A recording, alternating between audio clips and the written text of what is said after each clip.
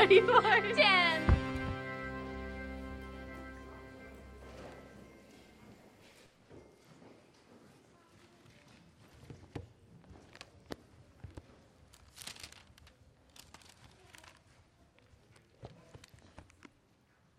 Well, as you know, we started a series last week. Make sure this is on. Kind of a detour last week of a look at what is a biblical covenant. And as we begin today, I want you to do me a favor. If you have your Bible or you have a journal with you, this illustration will only work if you have a physical copy, not a digital copy. But if you have a book in your possession today, typically you are looking at the Bible in this fashion, right? You're looking at the words, you're looking at the pages. What you rarely look at, unless there's a problem with the Bible that you have, is the binding. As you know, the adhesive that is placed in this book is what holds every page together. It's the structure of the books that are on your shelf and potentially in your hand this morning. You don't think a lot about it until that binding breaks and all the pages start to fall out. But it's a very necessary component and foundation to keeping this book together. I want you to think about that structure and that formation when you think about biblical covenants. Because as you look through the Bible, what you're going to see and understand is that the covenants are like a framework to the story of God. And as I said last week, we don't understand these covenants. One, because we don't consider ourselves as Jewish people, we're Gentiles. And so oftentimes we get to those covenants and we think, oh, well, that's a great historical marker for the history of God's people, but what does that really have to do with me?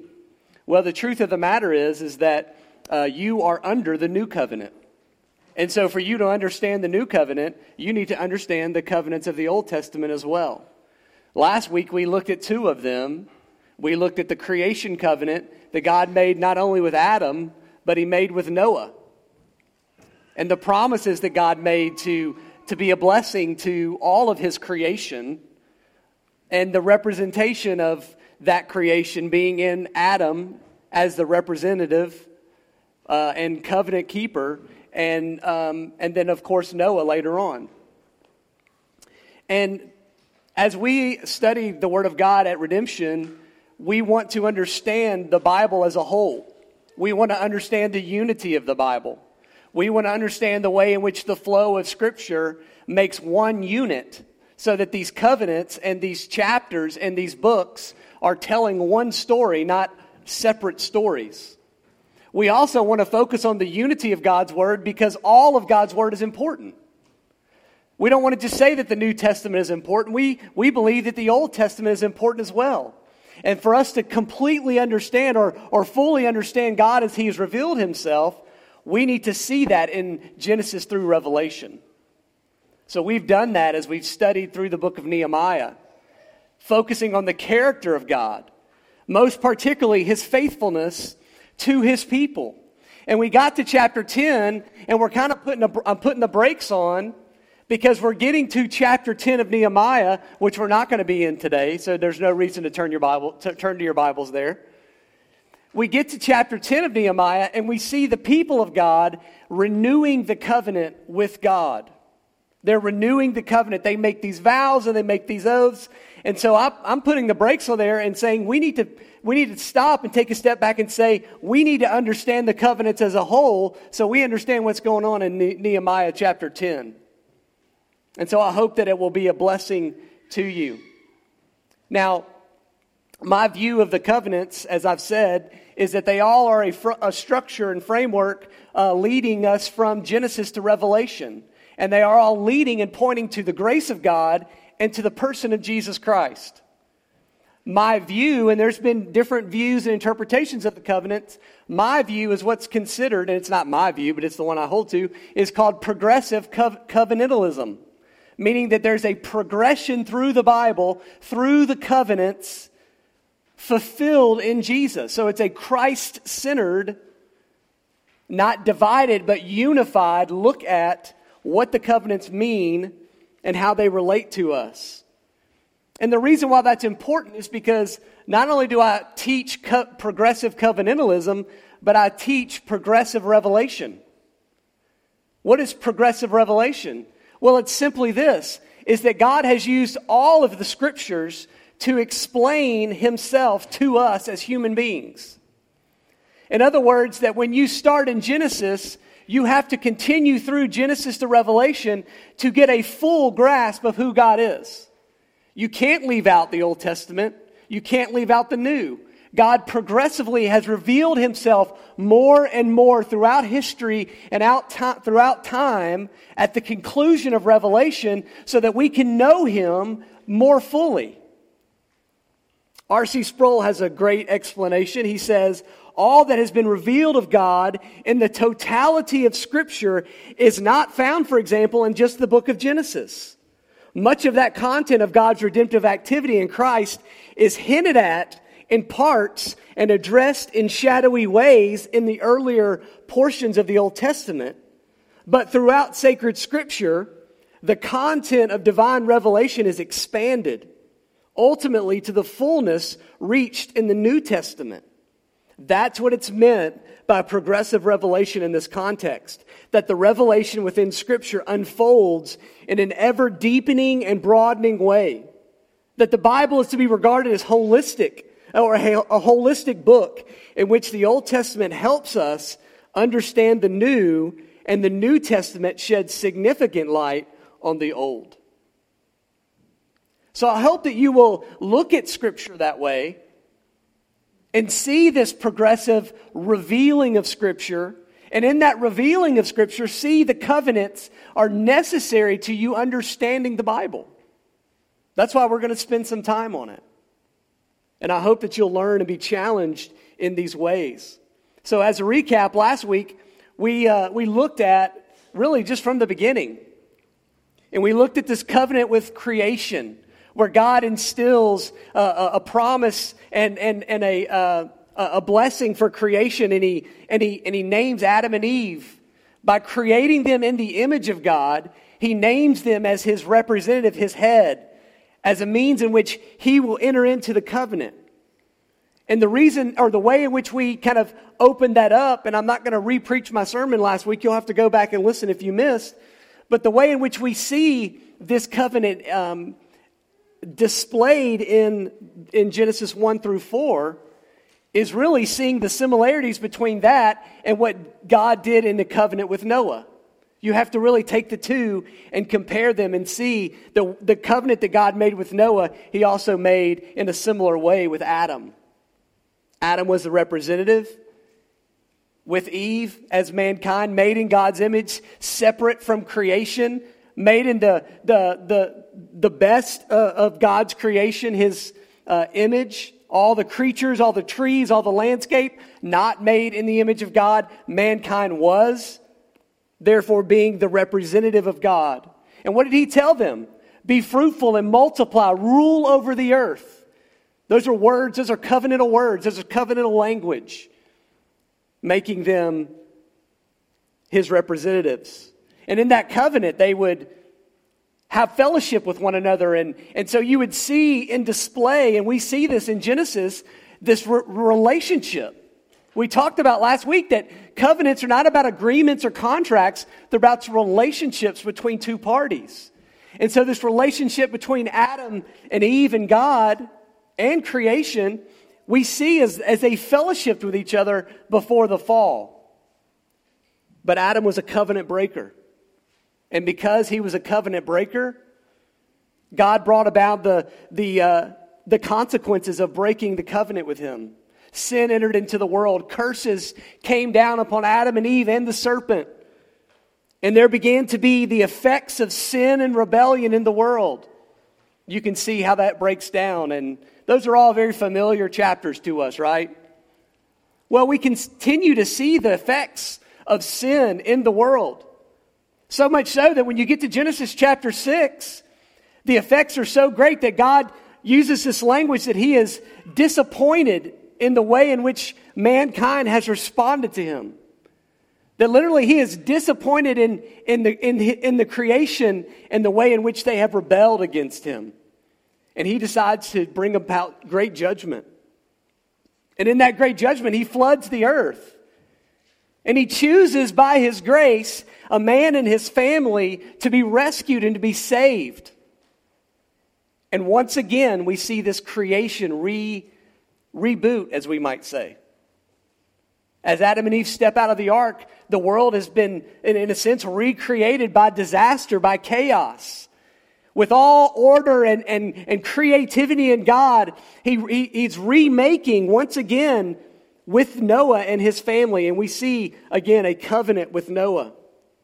Noah builds an altar. He worships God there. He establishes the covenant with Noah. And remember that we said last week that the language that's being used in Scripture, and we'll really dive into this today in the story of Abraham, is that in the story with Noah, God never cuts or makes a covenant with Noah. He is only affirming a covenant that already existed. And that's important language that we saw last week in the Hebrew language that is very important for us as we move forward. So what happens with Noah? Well, we see the same situation happen. Sin continues to have its effect. Noah continues to break his covenant as Adam broke his covenant. In other words, just like Adam, Noah is a faulty representative of the glory of God and the relationship that man has with God and creation. And we begin to see this theme. And I pointed out to you last week that theme is seen very clearly in the nakedness and shame of Adam and the nakedness and shame of Noah. Immediately in the life of Noah, we see that connection there. As Noah lays exposed in his tent, drunk, and his sons do vile things. Nakedness and shame reflected upon the breaking of the covenant and the sin that exists in mankind. And so what it leads us to is then a hope for something new, something better. And that's how the story is progressing. That there's got to be something better, there's got to be something more, which leads us to Genesis chapter 12. And so as you turn in your Bibles, we're going to be in the book of Genesis this week, or this afternoon. Hopefully we won't be here all week. Genesis chapter 12, Genesis chapter 15, Genesis chapter 17, and Genesis chapter 22. If you're taking notes, those 4 chapters, 12, 15, 17, and 22, are the pivotal chapters in a relationship with Abraham and God, where the covenant is established. And what we see in Genesis chapter 12 is once again God creating a new creation. No longer on a global scale, but remember my diagram from last week. What was happening on a global scale with Adam and Eve and then with Noah and the flood is now being narrowed down to one people, one nation. And yet God is still doing the same things that we will see as He did with Adam and Eve and with Noah and his family. He is bringing about new creation.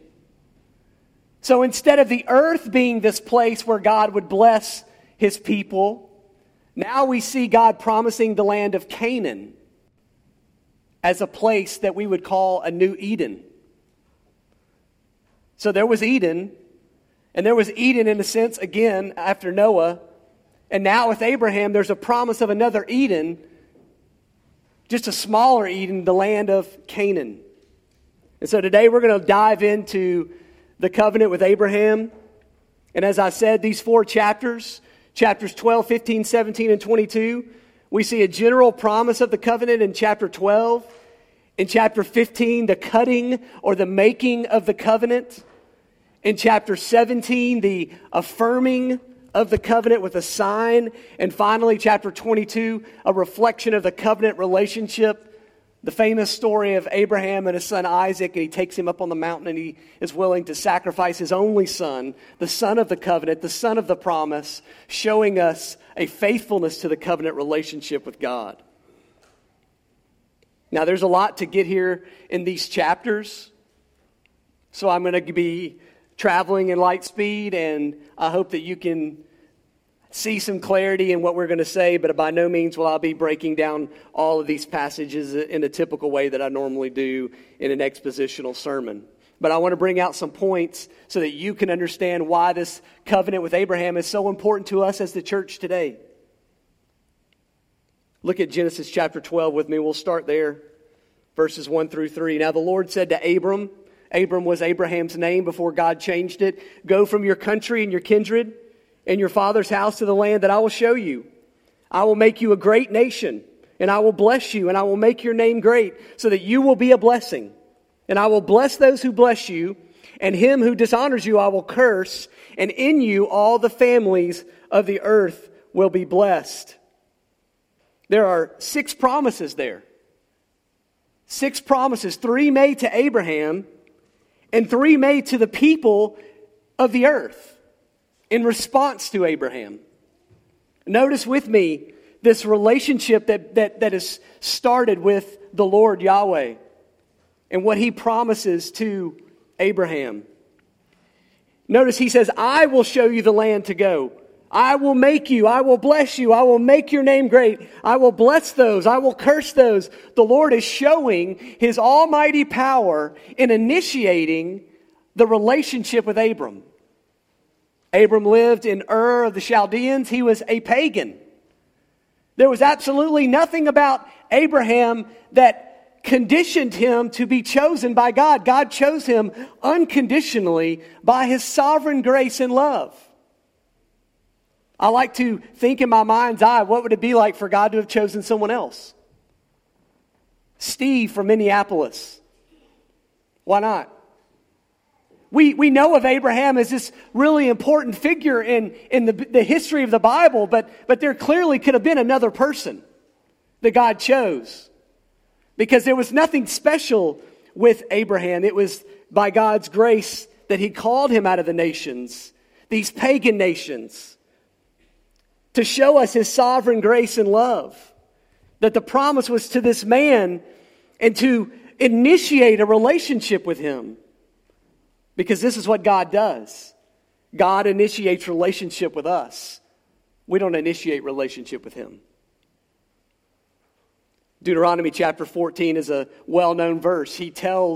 Moses tells the people, "For you are a people holy to the Lord your God, and the Lord has chosen you to be a people for his treasured possession."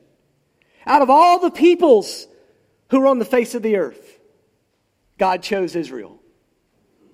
God made that nation spring up out of an old man and an old woman to show us how immeasurably immense and incalculable his love is. His grace is. Of all the people in the world, why did God choose to save you? Why did God choose to bless you? Why did God choose to cast his love upon you? You surely can't look in the mirror and look at your life and think, "Man, I really deserve this, God. I've done a lot of great things for you." Because, church, when we fall into such self-righteousness in those moments, we are failing to truly grasp the depth of our own depravity and sin. We have been continually evil, just like the people that God cast into the mountains when he flooded the earth. You know, if you go to the Ark or the Creation Museum up in Louisville, there's these little miniature displays of the flood. And a lot of the things that you don't hear in your Bible stories in Sunday school or in Disciple Me, you see displayed in these little images of the floodwaters, and there's the ark floating on top of the waters, and all you see, along with floating trees, is the peaks of the mountains. And on top of the peaks of the mountains are people clamoring to the highest points, running from the wrath of God. And it's a powerful little display, because you don't think about that. Of all the people that laughed and scoffed at the warnings of Noah, were now running for their lives from the wrath of God. This is the world that we live in. That all of us were running from the wrath of God, living as we wanted to live, scoffing at his word and his warnings. And yet God rescues us. He snatches us out and he says, I'm going to put you on a boat and I'm going to save you, not because of anything good in you, but because of my great love and my great glory. Charles Wesley writes one of my favorite hymns, And Can It Be? And in verse 4 of that hymn, he writes, Long my imprisoned spirit lay, fast bound in sin and nature's night. Thine eye diffused a quickening ray. I woke, the dungeon flamed with light. My chains fell off, my heart was free. I rose, went forth, and followed thee. When we think about the way in which God responds or initiates a covenant relationship, He does so freely by His grace. That we are the ones in the dungeon, in a dark and gloomy place of sin, shackled and in bondage to the weight of our own sin debt, and we are loving it. We are content and satisfied to be there. And God comes with His light to expose our chains and expose the depravity, and He changes us. This is the relationship that we see, His electing and gracious love of God as He calls Abraham to follow Him, and He calls us as well. And as we see this relationship begin, we see that not only with the Lord initiating, but Abraham as a recipient of this covenant, as a partner in this covenant. That He tells Abraham that He is going to bless him. He gives him the land that He's going to show him. And He says, I will make you a great nation. I will bless you. I will make your name great, that you will be a blessing. 3 promises to Abraham and his family. Now we know that promise comes from childbirth, that the offspring of Abraham would make his name great. Because in that culture, children were a blessing. Children are not a blessing anymore to so many people in our world. But for him to have a great name was to have sons to carry on that name. But he would not have just a name, he would have the name that God gave him. A name that reflects the glory of God and the majesty of God and the covenant that God had established with him. And so his name was important, and his name would be great because God would give him this name. And He would expand that name by the gift of God. And so the promise of offspring for Abraham is a way in which we see God create again. God takes the deadness of nothing and creates with Adam the landscape and the beauty that surrounds us. God destroys the earth with a flood, and once again, in a recreating sort of way, begins to rebuild the earth again with beauty and majesty, with sustenance, in a way in which Noah and his family can live and be fruitful and multiply. Listen, church, let's not forget that an earth that is laid waste by floods and water cannot be prosperous unless God recreates again. How would have Noah and his family ever lived? How would they have survived if God did not provide a landscape for them that was livable? And so once again, He provides. And now with Abraham, He promises him a great name through the offspring of his family. But He has to create another miracle. He has to make a creation act. And He does so in the womb of Sarah. In the deadness of her womb. In the lack of function of her reproductive organs, He once again creates new life. Not only giving new life with a son, but creating a body in a way in which Sarah can have children. Showing us that once again, new creation is happening. And this name would be the name of Abraham would be a blessing to him, because children would be born to Abraham and Sarah in their old age. And so the promise of offspring was a sign of God's creation. And this creative act in Sarah to show God's power and glory. So much so that Sarah and Abraham they continually disbelieved. All through Genesis chapter 12 and 15 and 17, you see this doubt in their minds that continually rise up. Even though God has promised them and shown them His power and His might, they doubt, they lack faith, and yet God still establishes a covenant with them. And God continues that covenant. He establishes it with Abraham. He continues it with Abraham's son in Genesis chapter 26, and then continues it on with his grandson, Jacob, in chapter 28. It's an everlasting covenant, as Psalm 105 tells us. But not only is the promise for Abraham and his family to be a great nation, which we know that nation to be Israel, but the promise is also for the land of Canaan. This is the land that God took Abraham to. God shows us that the land of Canaan was the place in which God they would experience blessing under the care and protection and provision of God. It would be their Eden. He would make His presence known. He would be worshiped there by the people, just as Noah worshiped the Lord after coming off the ark. Therefore, the name and the children and the land are all the blessings of God for Abraham solely by an act of His love. But there's one more thing that's important about this covenant, is that God says, not only will I bless you, but I will bless those who bless you. So in other words, Abraham, and we have this famous understanding of this covenant with him, is that all the families of the earth will be blessed. Those that bless you, Abraham, will receive the blessing of God. Those who rebel and curse you, Abraham, will face the judgment and the wrath of God. But the point is just like Adam and just like Noah, God will bless the earth by those He has placed and entered into covenant with.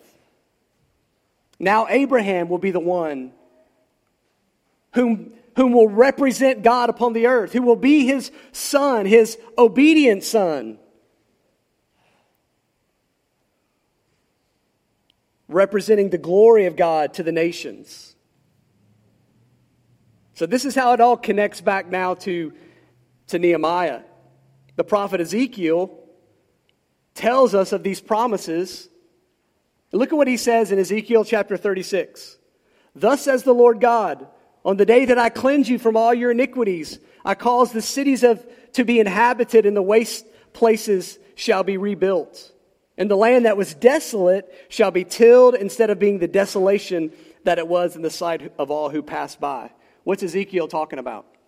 He's talking about when Assyria and Babylon destroyed Jerusalem and destroyed the city of Canaan, and they took it over, and they destroyed the temple, and they destroyed all the holy places where God was worshipped. Ezekiel calls this a desolate place, like a desert. Look at what he says. And they will say, this land was desolate, but has now become like the Garden of Eden. And the waste and the desolation and ruined cities are now fortified and inhabited. Then the nations that are left all around you shall know that I am the Lord. I have rebuilt the ruined places and replanted that which was desolate. I am the Lord. I have spoken. I will do it. Church, this is what we've been learning about. God making His name great by sending the people back to Jerusalem and rebuilding the city and rebuilding the walls and rebuilding the temple so that the worship of Yahweh would once again commence, so that His name would be made great among the nations. And this is what God was doing with Abraham as He initially brought him to Canaan. Jerusalem is smack dab in the middle of the area that we know as Canaan. An area so strategic that as God placed him there, He placed him in a fruitful land. If you look at a world map and you understand where Jerusalem is and where Canaan is, the Middle East as we call it, Back in Abraham's day, you would know that Egypt was on one side and Mesopotamia was on the other, and that it was a trade route smack dab in the middle of Canaan. Matter of fact, Stephen Wellum calls it was literally the central spine of the internet in the ancient world. All of the communication, commerce, and trade back and forth went between Egypt and Mesopotamia, passing through Canaan. And when it does, what are they supposed to see? They're supposed to see a witness of a group of people who demonstrate a right relationship with the one and true God. A truly human way of treating each other and a proper stewardship of the earth's resources. God did all this so that Eden would be a place where God's glory would be manifested to the people. And so this relationship with Adam is an opportunity. A relationship with Abraham is an opportunity for Abraham to show his love and worship of Yahweh and point other people to Yahweh as well. Now, does this sound familiar? Well, because ultimately we see the failure of Abraham and the failure of Isaac and the failure of Jacob, and we pass down through history and we continue to see these covenants being broken and broken and broken. And that's why it all comes to culmination and finality in Jesus, because in Jesus, He is the obedient Son that none of these other men could be. The Bible calls Him the true Israel. He's the better Abraham and the better Moses. As we read earlier in our gospel renewal, He fulfills the law on every point because we can't. And so He is the obedient Son for us. He is the covenant keeper in the way in which all of Israel is the covenant breakers. And this connection with Christ as the perfect way in which the nations can see the Lord. The Lord Jesus steps out of heaven and He comes down to man. And He's not just the obedient Son, He's God in the flesh. The Bible tells us He's the image of the invisible God. He actually radiates the glory of God there on the Mount of Transfiguration. He displays it in His words and His power. He would heal in ways that only the Lord heals. He would forgive in ways that only the Lord can forgive. And so the nations would see the glory of God as they look to Jesus. And now, as the church, we are the body of Christ. We are brought together because we follow Jesus and we are in a relationship with Him. And therefore, we live out our lives as the church, as representatives, so that the nations would see Jesus in us.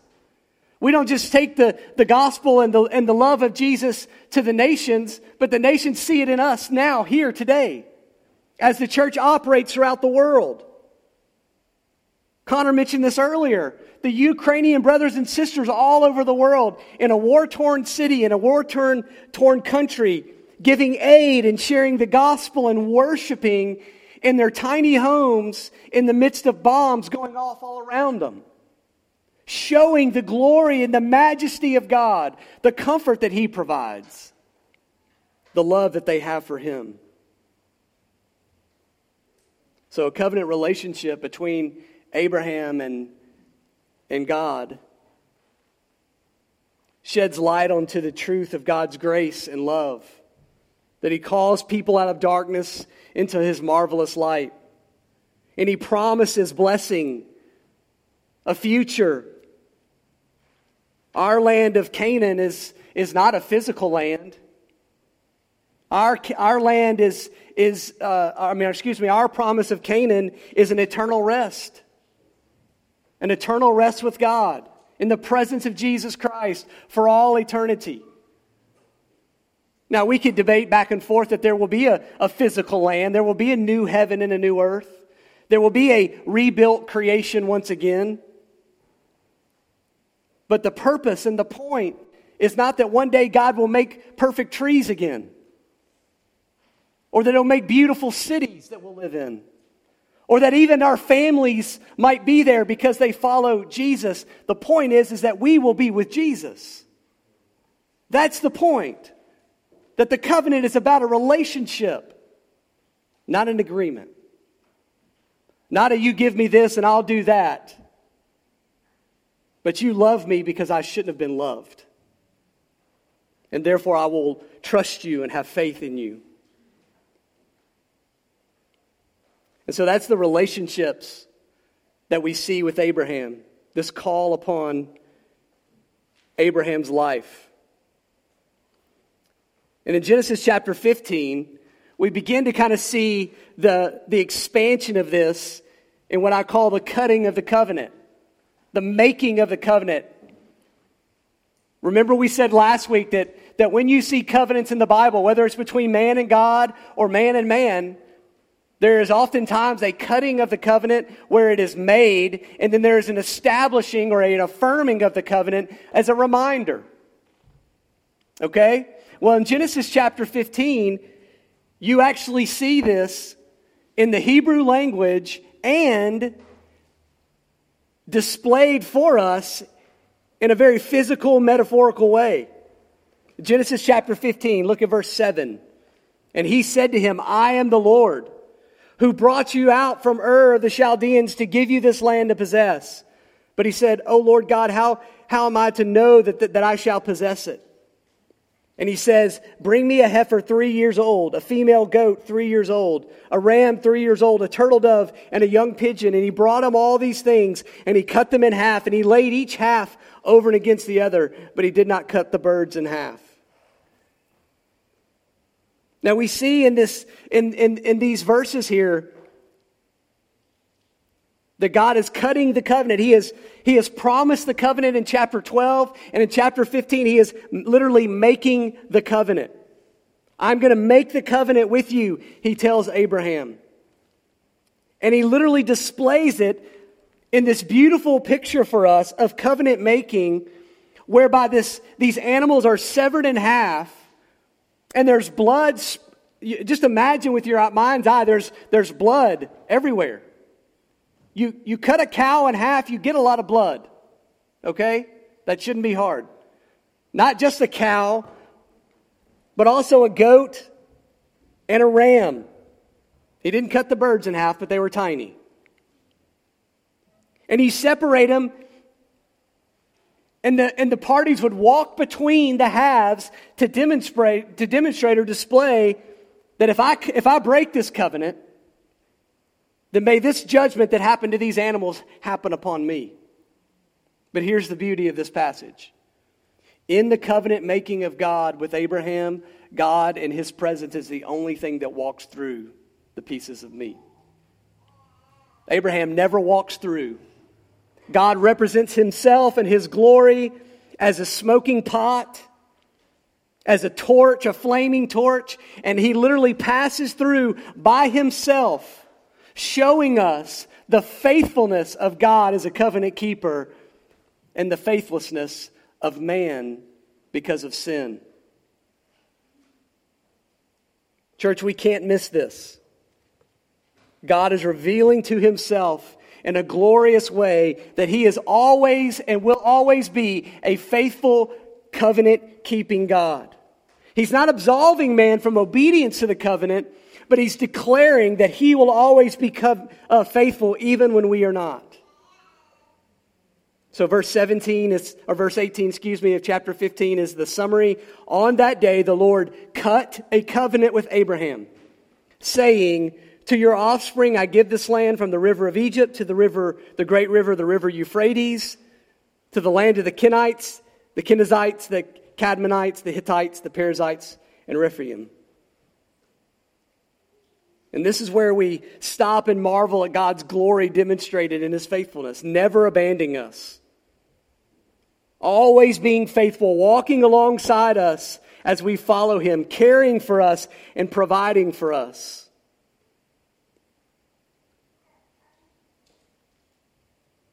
And you've got to see in this covenant cutting the picture of Jesus.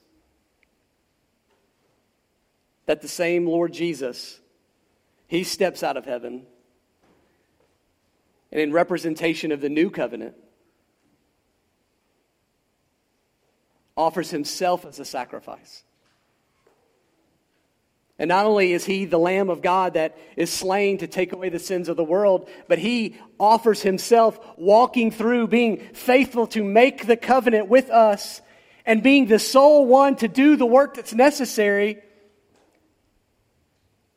walking through the sacrifice, blood sprayed everywhere, being willing to give his own life so that the debt can be established or can be removed and forgiven. So once again, the Lord Jesus is pictured in the sacrifice that's made, with him keeping the covenant and being faithful to the end for all eternity. This is why we trust in him. This is why we look to Christ.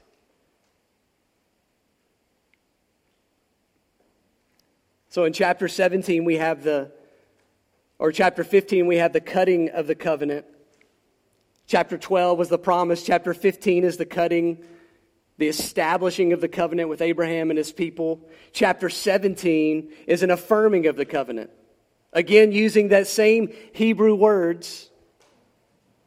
He's reminding Abraham in chapter 17, I am establishing this covenant that was already made between me and you and your offspring throughout your generations for an everlasting covenant to be God to you and your offspring after you. And he tells Abraham his responsibilities. We see this more clearly in Genesis 17, that there is a responsibility to the covenant. That while the covenants are established in grace, there's a responsibility and the tension that still exists, whereby we are called to obey. We are called to be the obedient son. It says when Abraham was 99 years old, this is chapter 17, verse 1 and 2. When Abram was 99 years old, the Lord appeared to Abram and said, I am God Almighty, walk before me and be blameless, that I may make my covenant between me and you and may multiply you greatly. Now, as soon as you balk at that phrase there, make my covenant between me and you, that's not cutting the covenant. It's a totally different Hebrew word. He has already established this covenant. He is reaffirming this covenant. But look at what he says. He commands Abram, walk before me and be blameless. This is the responsibility of the covenant keeper. God is doing his part to establish and fulfill the covenant, but we are still called to be obedient sons. And we see this displayed in these passages in great and sorrowful ways. Abraham's life from Genesis 12 through 22 for 40 plus years is a roller coaster of obedience and faithfulness and unfaithfulness. You can see Abraham as a liar to the nations as he goes out with his wife to Egypt and lies continuously to kings about his wife being his sister, to him being faithful enough in chapter 22 to sacrifice his own son, knowing, as Hebrew tells us, that God could raise his son up from the dead. Now, I don't know about you, but that sure reflects heavily upon my life. God, I want to be so faithful. I want to be so obedient. I want to be the obedient son that you want me to be. I want to keep my covenant. And then 10 seconds later, I fail miserably, disobediently, sinfully, constantly reminding myself that I can't measure up to the perfection that God has established, which is again why we need Jesus as the obedient son, as the one who walks before God blameless because he is God, obeying the law in every respect, which is why we must trust in him and believe in him.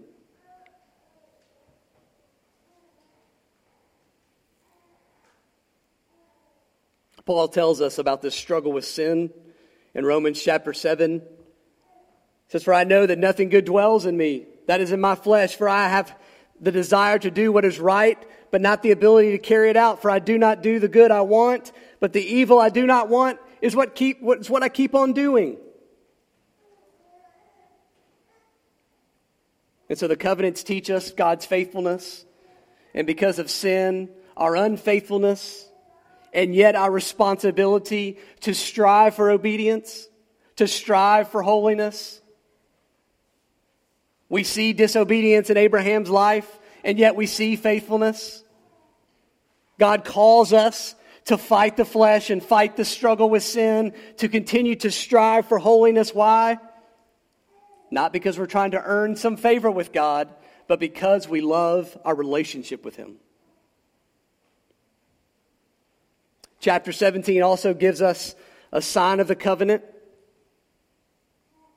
Just as it gave Noah the sign of the rainbow in the sky or the bow in the sky as a sign of peace, circumcision acts as an odd practice in our understanding of it. But when you dive deeply into the history of circumcision, you understand that there's a beauty there that once again God is communicating to Abraham and his people. Historically, circumcision was already practiced in other nations, most particularly the Egyptians. In the nation of Egypt, circumcision was only reserved for priests.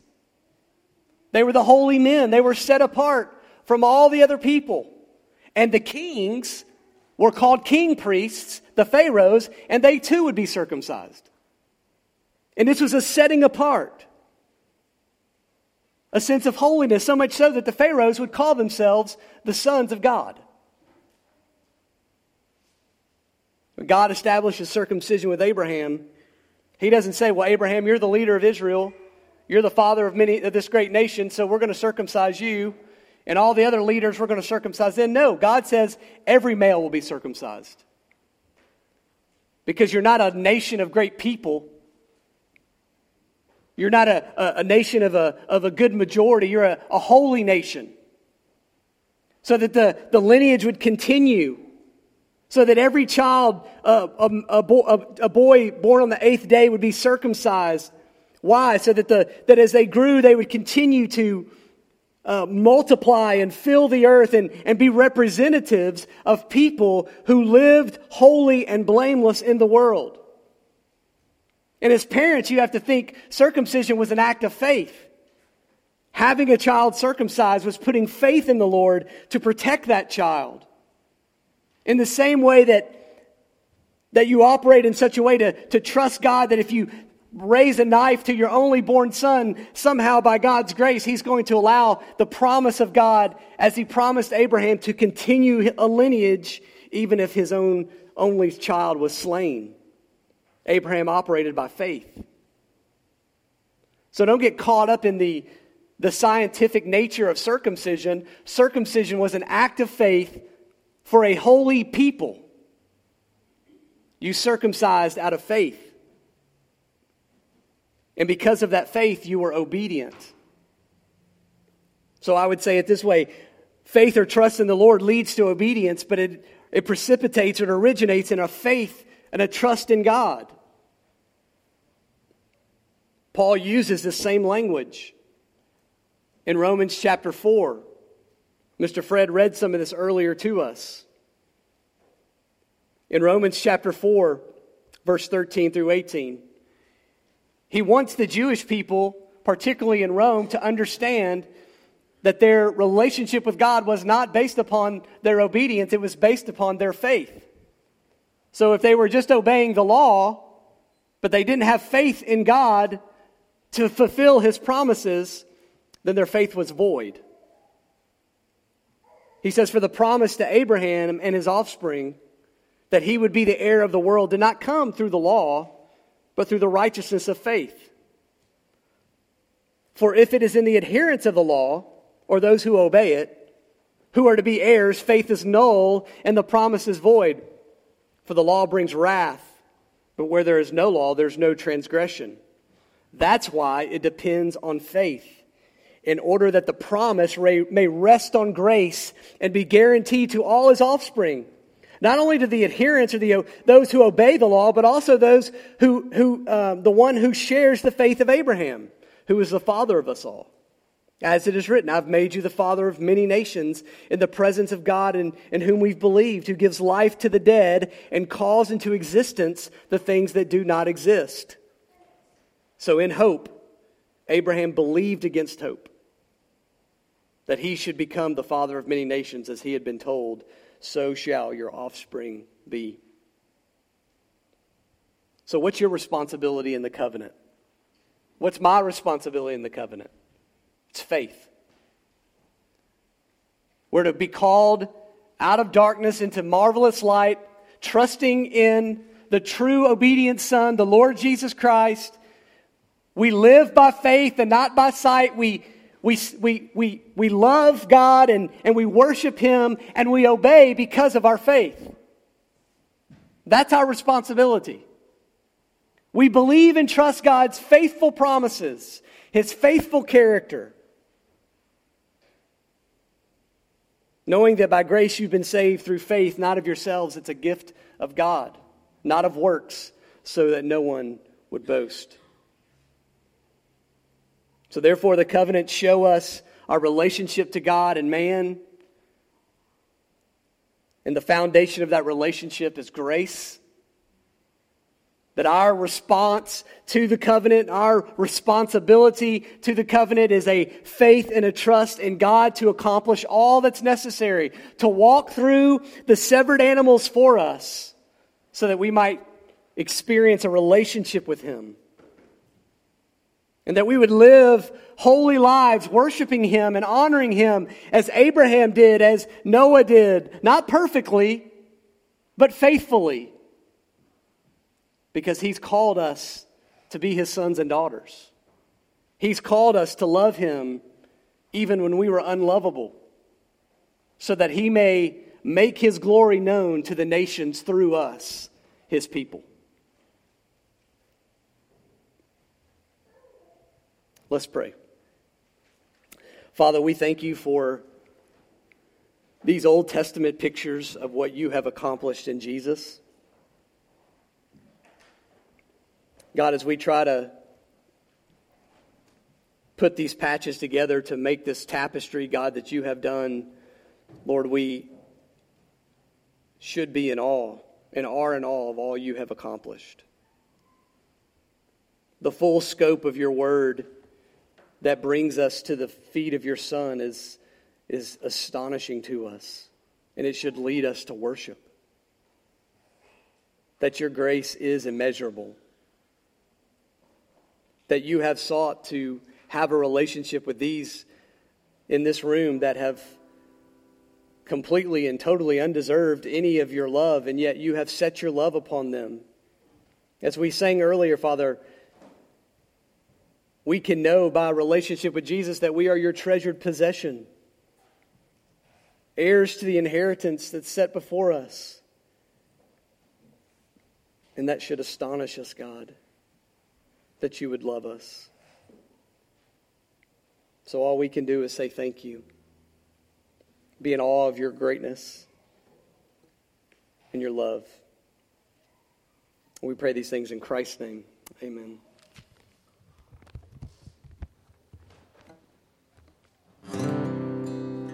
Would you please stand?